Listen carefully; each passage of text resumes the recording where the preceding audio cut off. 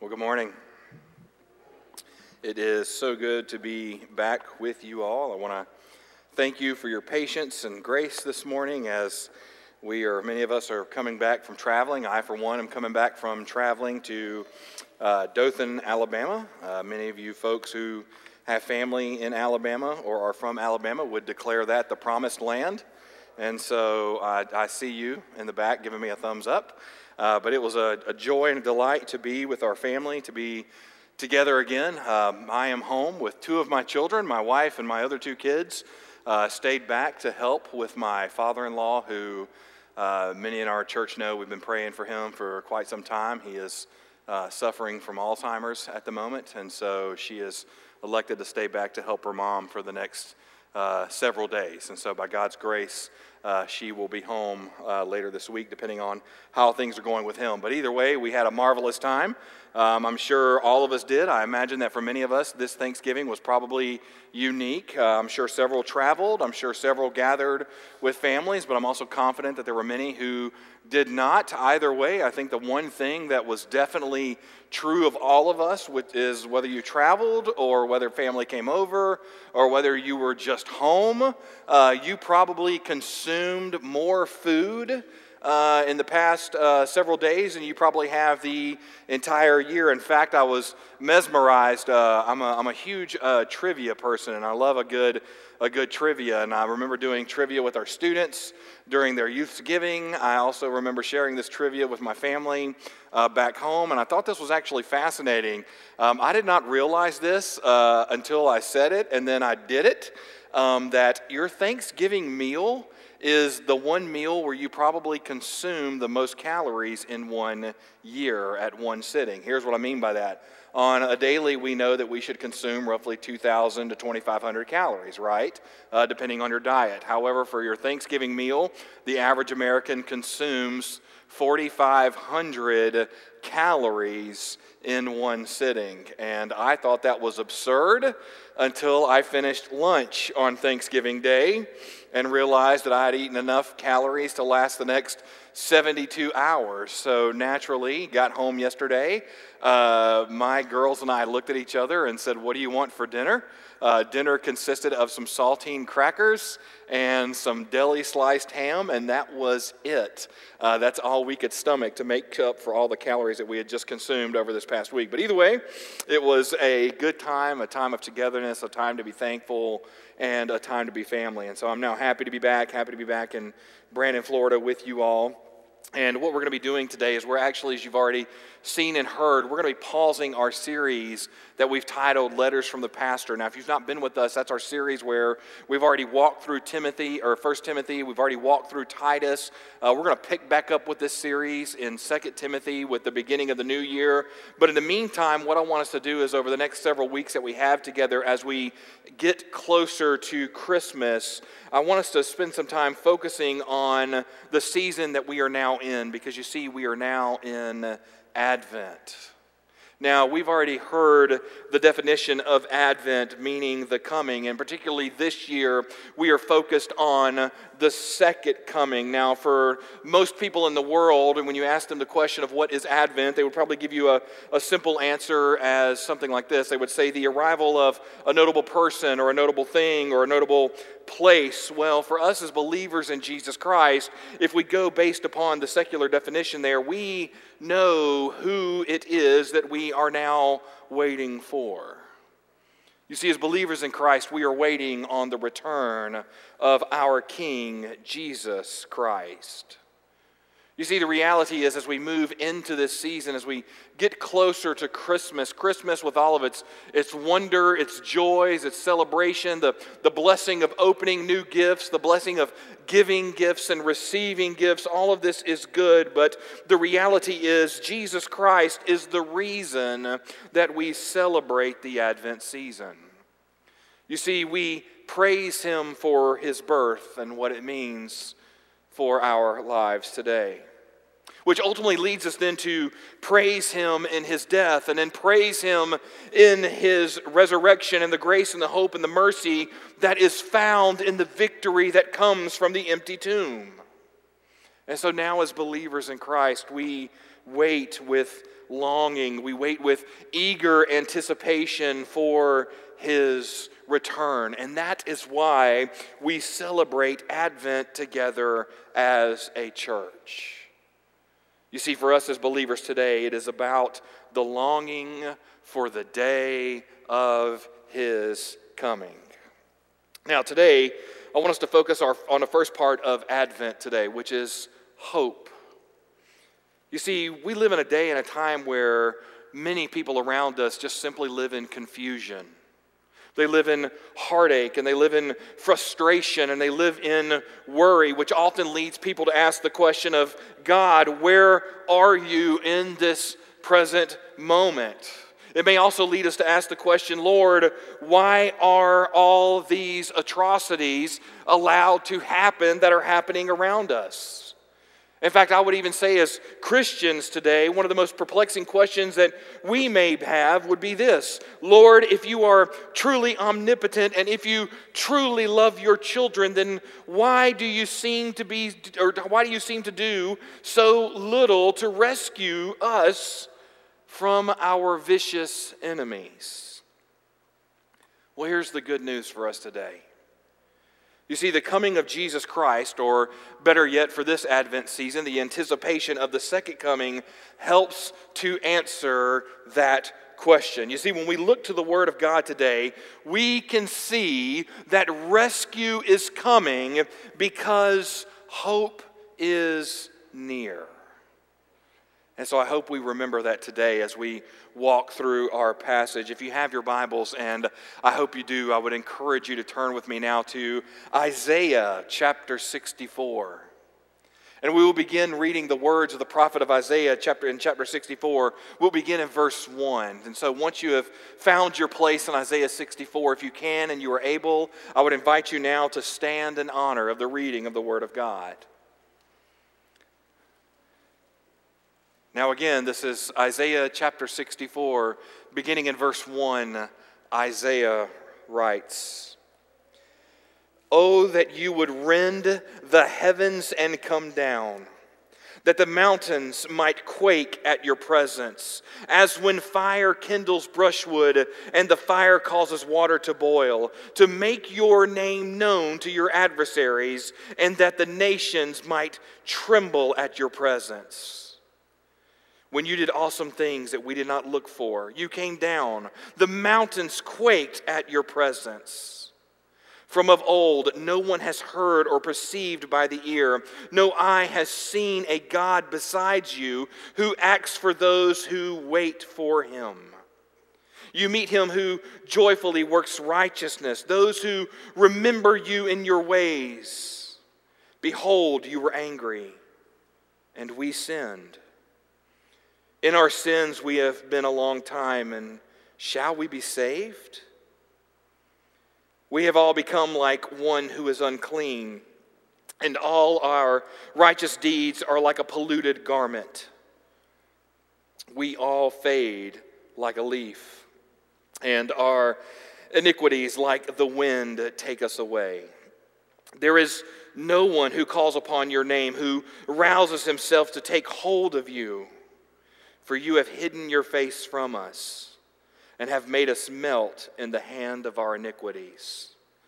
But now, O Lord, you are our Father. We are the clay, and you are our potter. We are all the work of your hand. Be not so terribly angry, O Lord, and remember not iniquity forever. Behold, please look, we are all your people." Let's pray together. Father God, we come before you right now again, thanking you for this day, and we thank you for the opportunity that we have now in these next few moments to worship you through the study of your word. Father, I pray that as we prepare for these next few moments, Lord, prepare our hearts, our minds, our eyes, and our ears to your truth. God, we pray that in these next few moments that you and you alone would be glorified. So, Father, guide us, lead us, teach us in these next few moments. Father, as we study this passage today, help it to create a longing in us for the day that you come again. And so, Father, in these next few moments that we have together, may you be lifted up, may you be praised, may you be honored above all else. Jesus, we love you. We thank you for loving us. Thank you for delighting in us. For it's in your precious and holy name we pray. Amen. Thank you. You can be seated. Now, what we have before us in Isaiah 64, in our particular passage, we are now in the midst of a prayer of intercession and a prayer of lament that's actually offered by Isaiah. In fact, if you want to read this prayer in its entirety, you would need to go back to Isaiah chapter 63, verse 7, and then continue reading until Isaiah 64, verse 12. Now, what we are going to see can really best be described as a passionate outburst, or better yet, a passionate plea for God to come and do what it is that He has already done before. So when we look at these particular passages, we can see that it's a call for God's presence to draw near to the people in verses 1 through 7. And then from there, Isaiah, in recognizing his plea for God to draw near, he is then going to realize both his own personal need, along with the nation of Israel's need, to realize their own sin and then to repent of their sin. We see this in verses 5 through 7. So as we read this impassioned prayer for God, let us see that God is our hope, and let us see the passionate call for God to draw near to His people. Look with me again in verse 1. We read the words, "Oh, that you would rend the heavens and come down." Now here is Isaiah as the intercessor between God and the people of Israel. He immediately gives us his plea to God. You see, he's asking God here to rend or to tear open the curtains that exist between heaven and earth and to come down to his people. Now, if you read this prayer from Isaiah in its entirety, you will then see that Isaiah is taking his prayer one step further than what it was that he asked for when he asked God to look down from the heavens back in Isaiah 63, verses 15. So by the time we get to our passage today, we now see a longing or a yearning for our omnipotent God to show up and, in Isaiah's own words, to make the mountains quake at your presence. So don't miss what Isaiah is asking for here. You see, Isaiah is asking for God to just show up. Not to just necessarily watch from afar, but to be right with his people so that his presence will be seen, his presence will be felt, his presence would be known, and the presence of God would be unmistakably clear for not only the nation of Israel, but for all those who lived around them. But now, if you pay attention here to the Hebrew, you see, the Hebrew grammar here actually reads in the past tense. So if we were to put this in our language today, it would almost be as if Isaiah were saying, if only you, O Lord, had already torn open the heavens and come down, then none of our current afflictions and situations would have ever happened. Now, don't misread Isaiah here. You see, Isaiah is not cursing God at this moment, nor is he showing frustration with God for his lack of response. Rather, Isaiah is showing us his desire for an immediate answer and an immediate action by God Almighty. You see, when we think about our own lives, it should be our desire, it should be our passion to see Jesus Christ return. And so when we pray, we should always pray with the return of Christ in mind. Now we go from there into verse 2 and we begin to see why we have this impassioned plea from Isaiah. He says to us to make your name known to your adversaries and that the nations might tremble at your preference. Now, what we have here in verse 2 is actually a reference back to Exodus 19 when God revealed himself on the mountain to the people that had encamped around the mountain. Now, Isaiah here desired for the judgment of God to now come on those who were afflicting the people of God, which would be similar to how God revealed himself to the Egyptians back in Exodus 13. You see, Isaiah wanted the nations to see God. He wanted the nations to tremble at his presence so that the suffering of God's people would come to an end. Now just think about the power in that prayer from Isaiah. Lord, draw near to your people. Draw near to us so that the mountains will quake at your presence, so that the mountains will shake at your presence, and even your adversaries would know you.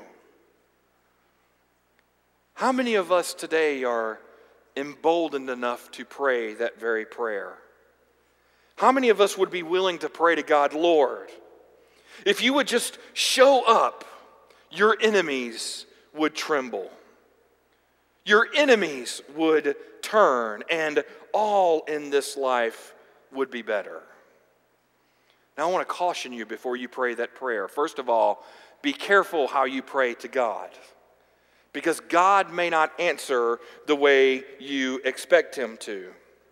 Secondly, I want you to know that there's actually nothing wrong with praying this particular prayer. There's nothing wrong with wanting to see God show up. However, in the midst of that longing, in the midst of that pleading, let's remember the words of 2 Peter chapter 3, verse 9, when Peter tells us that the Lord is not slow to fulfill his promise, as some count slowness. Rather, he is patient towards you, not wishing that any should perish, but that all should reach repentance. You see, when we read the prayer of Isaiah 64, verses 1 and 2, we need to read it in light of 2 Peter chapter 3, verse 9. We need to pray and plead with God, Lord, show up, yet at the same time, we need to understand that God will answer our prayers, but he will do it on his timetable. You see, when it comes to our God, we are not in a position to ever demand or dictate anything to God. That is not how this works. We are not on a cruise ship and he's our programs director. He's not a God that we can stick in a box. He's not a God that we can just throw up on a shelf when we need him and bring him out when things get bad. You see, God answers when he so desires. You see, when we read 2 Peter chapter 3, verse 9, again in light of Isaiah 64, we need to recognize that God will do what he wants when he wants to do it. It's not on our timetable. It is only his that matters. This is why we see Jesus Christ praying in the garden, Lord, let your will be done. You see, we need to pray for God to draw near to his people. We need to pray urgently for the second coming, but at the same time, we need to realize that that day will come when God desires it, and it'll be the day when God will be most glorified and not man. But notice that Isaiah is not done here. We move to verse 3, and now we begin to see why the people want God to show up. You see, it wasn't simply just for adversaries to just simply know God. They weren't praying for God to overthrow his enemies. Notice what Isaiah says. He said, "You did awesome things that we did not look for." You see, here in Isaiah's prayer, we have a prayer for God to return, and he is being called upon to do an awesome work, and the people wanted to see God's awesome work put on full display again for the world to see. So you see, Isaiah here is praying for God to do more of his saving acts so that more people would come to know him. Now we know these saving acts will be seen in the shaking or the quaking of the mountains, which represent the unshakable strength of God. In other words, by the time we get to verse 3, Isaiah is now revealing to us that God is the God of the unexpected. Now Isaiah actually takes an interesting turn here. You see, instead of him praying for God to show up and then for God's enemies to be cast out, notice that Isaiah calls for God to show up and then he prays for God to do awesome things so that the enemies of God could see him and then ultimately become children of God themselves. Now, don't miss what Isaiah is saying here. Again, this is where it's key to go back and read this entire prayer of lament.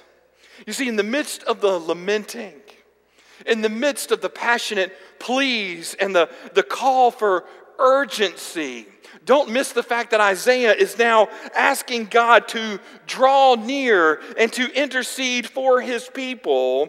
And then ultimately, Isaiah then turns this moment of asking God to draw near for the purpose of seeing revival happen amongst the people who were considered enemies of God. Now think about that for a moment.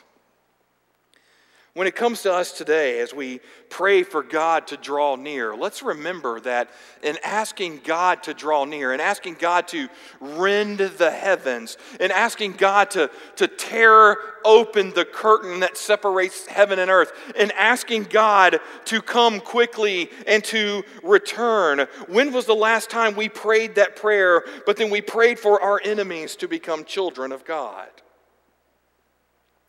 Maybe enemies here is too strong a word. When was the last time we prayed for the people we disagree with? When was the last time we prayed for God to draw near so that He would be revealed to those we don't like, to those we are upset with, to those that we don't believe in? When did we last pray for the awesome presence and power of God to come so that even those we disagree with would come to know Him as Lord? You see, Isaiah, in praying for God to be near, he not only recognized it for himself, but he wants us, I believe, to see it today. We need to see and recognize that even when we pray for our enemies, that prayer should be one of heart change. It should be a prayer of revival and not one of condemnation. You see, here's the reality that we often forget as Christians. And man, I'm going to tell you, I know a lot of Christians who forgot that with this last election cycle. But here's the truth. If God can change you, if God can change me, if God can grab hold of our hearts, if He can reveal Himself to us, then surely He is powerful enough to change those who are His enemies. Surely He is powerful enough by His grace to change those that we ourselves disagree with. So if we are going to pray for God to draw near, then let us pray to that end so that we can see the work of God continue. Let us pray for our enemies and not persecute them. We move from there into verse 4. Isaiah continues and he says, "From of old no one has heard or perceived by the ear, no one has seen a God besides you." Now here, again, Isaiah gives us a powerful reminder to all of us who pray what a special privilege it is to pray to the one and only living God. Now think about this for a moment. And I know I'm speaking to the choir here, I get it, but just pause and think about it for a moment. This past week, I don't know if you were paying attention to astronomy or not. I don't know if you're into looking up into the stars, into the heavens, but I was. I was in rural Alabama, which means there are no street lights, and man, you could just see the stars light up. But the coolest thing was happening as the moon and several of our planets were literally forming a triangle in the sky. And so I was watching this moment, and I was thinking, the creator of the universe ordained this moment to happen. A moment that would not take place for another 20 years. Now think about this in light of Isaiah 64. You see, the creator God of the universe, the same God who spoke the heavens into existence, the same God who spoke the earth into existence, the same God who spoke mankind into existence, is not only near to us, but he is now near enough that he hears us and he gives attention to his people. You see, our great hope is not only near us, a simple torn curtain away, according to Isaiah, but he is now near enough to be seen and be heard when he so chooses. And it is only done by his incredible grace and his incredible goodness. Do we realize as believers today that, man, when we pray, God hears us? Think about that for a moment. We have already prayed this morning, and guess what? God heard us. The God who spoke all things into existence heard us. He didn't just check his clock and go, wait a minute, you guys are creeping up on Central Time, and those people are waking up, and they need me to hear them too. He doesn't say that to us. He hears us. When we sang this morning, God heard the praises of his people. That's a powerful thought when you begin to think about what it is that God hears from his people. But again, Isaiah is not done there. He moves into verse 5, and he says that you meet him who joyfully works righteousness, those who remember you in your ways. Now here is Isaiah's greatest hope. It's not only the fact that God hears us, but now God answers the prayers of the godly who delight in his ways. Now don't mishear what Isaiah is saying here. He's not speaking of works here. Isaiah is not speaking of the fact that if you do enough for God, then God hears you. That's not at all what he's saying. Rather, what he is saying is this: when we delight in God, when we delight in the Word of God, when we delight in the ways of God, then our ways will become more of his ways, and our hearts will now join with his. And then when we pray, our prayers will line up with the will of God being done for the glory of God. So you see, it's not about works at all. It's about being faithfully aligned to the will and the wonder that is God himself. But now pay attention to what happens here in verse 5. Because now all of a sudden, in the midst of this plea, in the midst of this impassioned prayer, it almost seems as like a light bulb went off in Isaiah's mind, which if you go back and read through the book of Isaiah, he really should have seen this coming. But notice what he says. Here comes our problem. He says, we sinned. And in our sins, we have been a long time. You see, Isaiah realizes that no person of prayer, no believer on this earth is sinless. Now, we know this from the New Testament when you read Romans chapter 3, verse 23, where it says, for all have sinned and fall short of the glory of God. In other words, we can see, not only in Isaiah's words, but also what's taught to us in Romans 3, that none of us is righteous.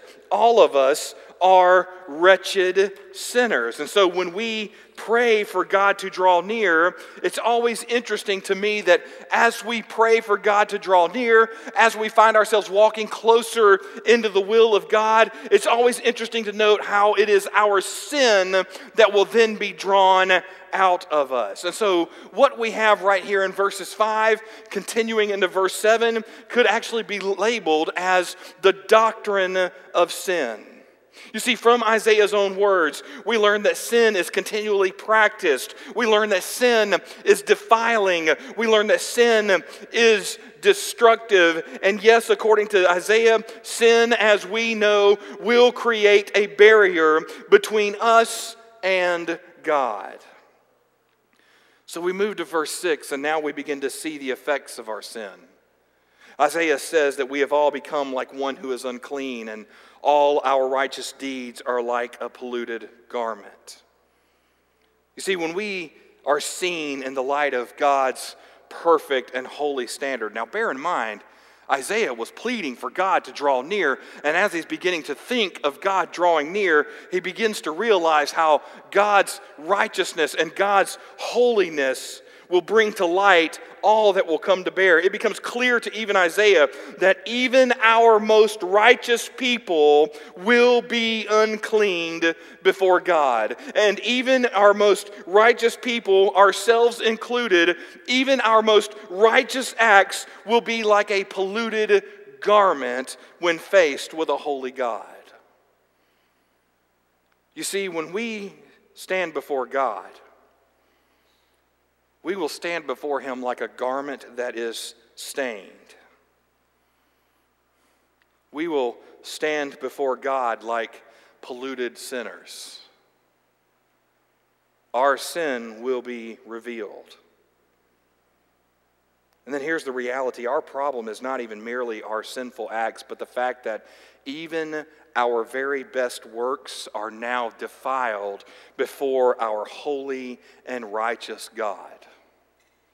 You see, we will almost become like Isaiah in Isaiah chapter 6, verse 5, where upon seeing the presence of God cried out, "Woe is me, for I am lost, for I am a man of unclean lips." You see, even our best day is not good enough to earn favor with God. But notice that Isaiah is not done. He says that we all fade like a leaf. You see, Isaiah reminds us that even in the presence of God, we are merely mortal, while it is the Lord who will endure forever. You see, in our sin-sick state, like the wicked around us, we too will be blown away like leaves in the wind. So as we think about this prayer even more, as we plead for God to draw near, we need to be prepared that it will be God who will tear open the curtain, not only to this world, but He is going to tear open the curtain of our veiled hearts, and He is going to expose what it is that is really happening within us. But again, Isaiah is not done, as we see in verse 7. Because in verse 7, we now have a sobering truth. You see, in verse 7, we see that apart from the work of King Jesus, God would most certainly hide Himself from the most righteous intercessor that we could ever choose. You see, in other words, even as people who are living in a sin-sick state, living in just being totally depraved, there's not one that we will be able to look around amongst us and say, perhaps this person is clean enough before God. Perhaps this person is pure enough to go before God. No, what we see is that God will even hide Himself from those whom we consider the most righteous. So as we gather to pray for one another, as we gather to pray for God to draw near, let us pray with humility and let us pray in reliance for the finished work of Jesus Christ to be put on full display. Because the only reason that we are able to cry out to God, the only reason that God hears us is because of what Jesus Christ did for us. You see, only Christ was the perfect intercessor. So as we look again in verses 5, 6, and 7, we now see how sin snowballs.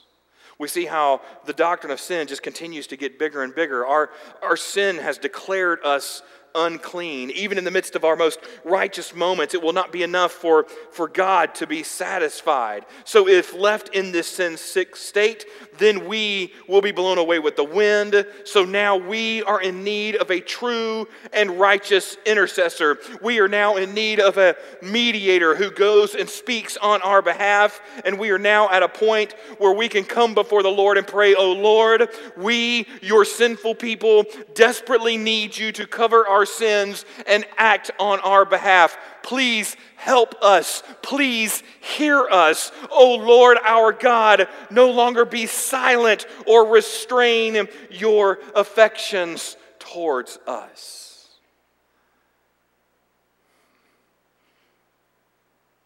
You see, we need a mediator. We need one who will stand with us. We need one who will declare us clean by his blood. And as we know, that came in the form of Jesus Christ. You see, by his death, his burial, and his resurrection, it was Christ who, for the glory of God, took upon the sins of the world so that those who would believe in him would one day stand before God as clean. And so we praise him for his work. Isaiah then takes us into verse 8 and 9 of his prayer. And here comes a beautiful reminder of really who God is. He says, "You, God, are our Father. We are the clay, and you are our potter. We are all the work of your hand." Now here again, Isaiah now acknowledges that it was God who brought us into being. And since God brought us into being, it is God who is sovereign. And yes, our sovereign God is still sovereign today, and he is sovereign over the realm of sin and over the realm of judgment. But now notice again Isaiah's words in verse 9. He says, "Please look. We are all your people." Notice here that Isaiah, joining with the people, now cry out for God's mercy. Notice what they ask. They ask God not to remember their sins, but rather to remember them as his people. So as we pray for God to draw near, we need to remember that all people were created in the image of God. As we pray for God to draw near to us, as we pray for the day of the second coming, we need to realize that God and God alone is the God of the universe, and all things belong to him, and he will do his will according to his way and ultimately for his glory. We are nothing more than mere clay in the hands of our faithful potter. You see, as we pray in this season of Advent for God to draw near, let us again pray not only for ourselves, but let us also pray for the restoration of all peoples, so that all peoples of the world would come to know him as Lord. Let us not be a people who pray condemnation upon people, but rather let us pray restoration upon them. You see, as God's people, our prayer, our plea for God is to be that God would draw near to us. That is the hope that we have. You see, we hope that God will remember his people, and through his remembrance, we would realize that God alone is sovereign, and that now, because of the hope we now have in Christ, we are adopted into his family. You see, when we stand before God, as Isaiah notes here, we stand before him as wretched sinners. But by God's grace, through the work of Jesus Christ, we stand righteous and clean before our holy God. My prayer is that as we continue to walk through Advent season, that we would remember that we were once, and still are, wretched sinners in need of a Savior. At the same time, my prayer is that our hope would now rest in the fact that in the midst of uncertainty, in the midst of a pandemic, in the midst of even our own sin and our own filth, that we would see our desperate need for God to draw near. You see, here's the reality. Isaiah's passionate plea for God to draw near would come. God would answer his prayer, but it would come on God's timeline. And thanks be to God that it would come in the form of our Lord and Savior, Jesus Christ. You see, God heard the prayer of Isaiah and he answered. But God would also answer again when he sent Christ into the world. And at the very presence of Christ, the mountains would shake again.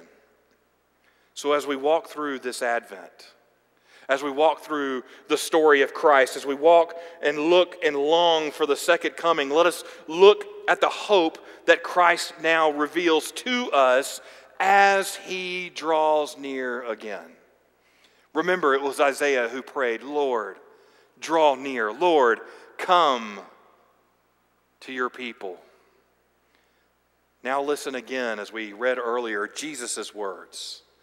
In the Gospel of Mark, chapter 13, verse 24, he says, "But in those days, after that tribulation, the sun will be darkened, and the moon will not give its light, and the stars will be falling from heaven, and the powers of heaven will be shaken." Again, notice, we have trials, we have adversaries, we now have mountains shaking, and now we have a need for Jesus Christ to come again, and now it is at hand, just like it was at hand when Isaiah prayed for the presence of God to come. But then here comes the hope. If you're following with me in Mark 13, underline the next phrase, and then they will see the Son of Man coming in clouds with great power and glory. There is our hope for this season. But notice, Jesus was not done there. Again, Isaiah pleading, God, let your presence be known. And then pick up on what Jesus says. Again, our hope. The very next sentence, and then he will send out the angels, and he will gather his elect from the four winds, from the ends of the earth to the ends of the heaven. Isaiah prayed to God to draw near, and God answered. And God answers in the form of Jesus Christ. And so now, because of Christ, we have hope, because we know that one day Jesus Christ is coming again. So if we are going to pray, let us pray, Lord, draw near to us again. Lord, bring on the second coming so that we can be reunited with you. And then as we pray that prayer, let's remember that just as God answered Isaiah, just as we see prophecy fulfilled in the coming of Christ and all that Christ did for us, we can now know that when Jesus said he will come again, we know he is coming back. So as we continue to walk through Advent together this season, again, this is an Advent season like no other. We've never had an Advent season in the midst of a pandemic. I don't think any of us have ever lived through a pandemic like this before. But as we walk through the trials, the uncertainties, the frustrations, the heartaches, the griefs, even in the midst of the celebrations, let us always be reminded that because of Christ, because of his second coming, hope is near. That's the promise we have as believers today. Let's pray together.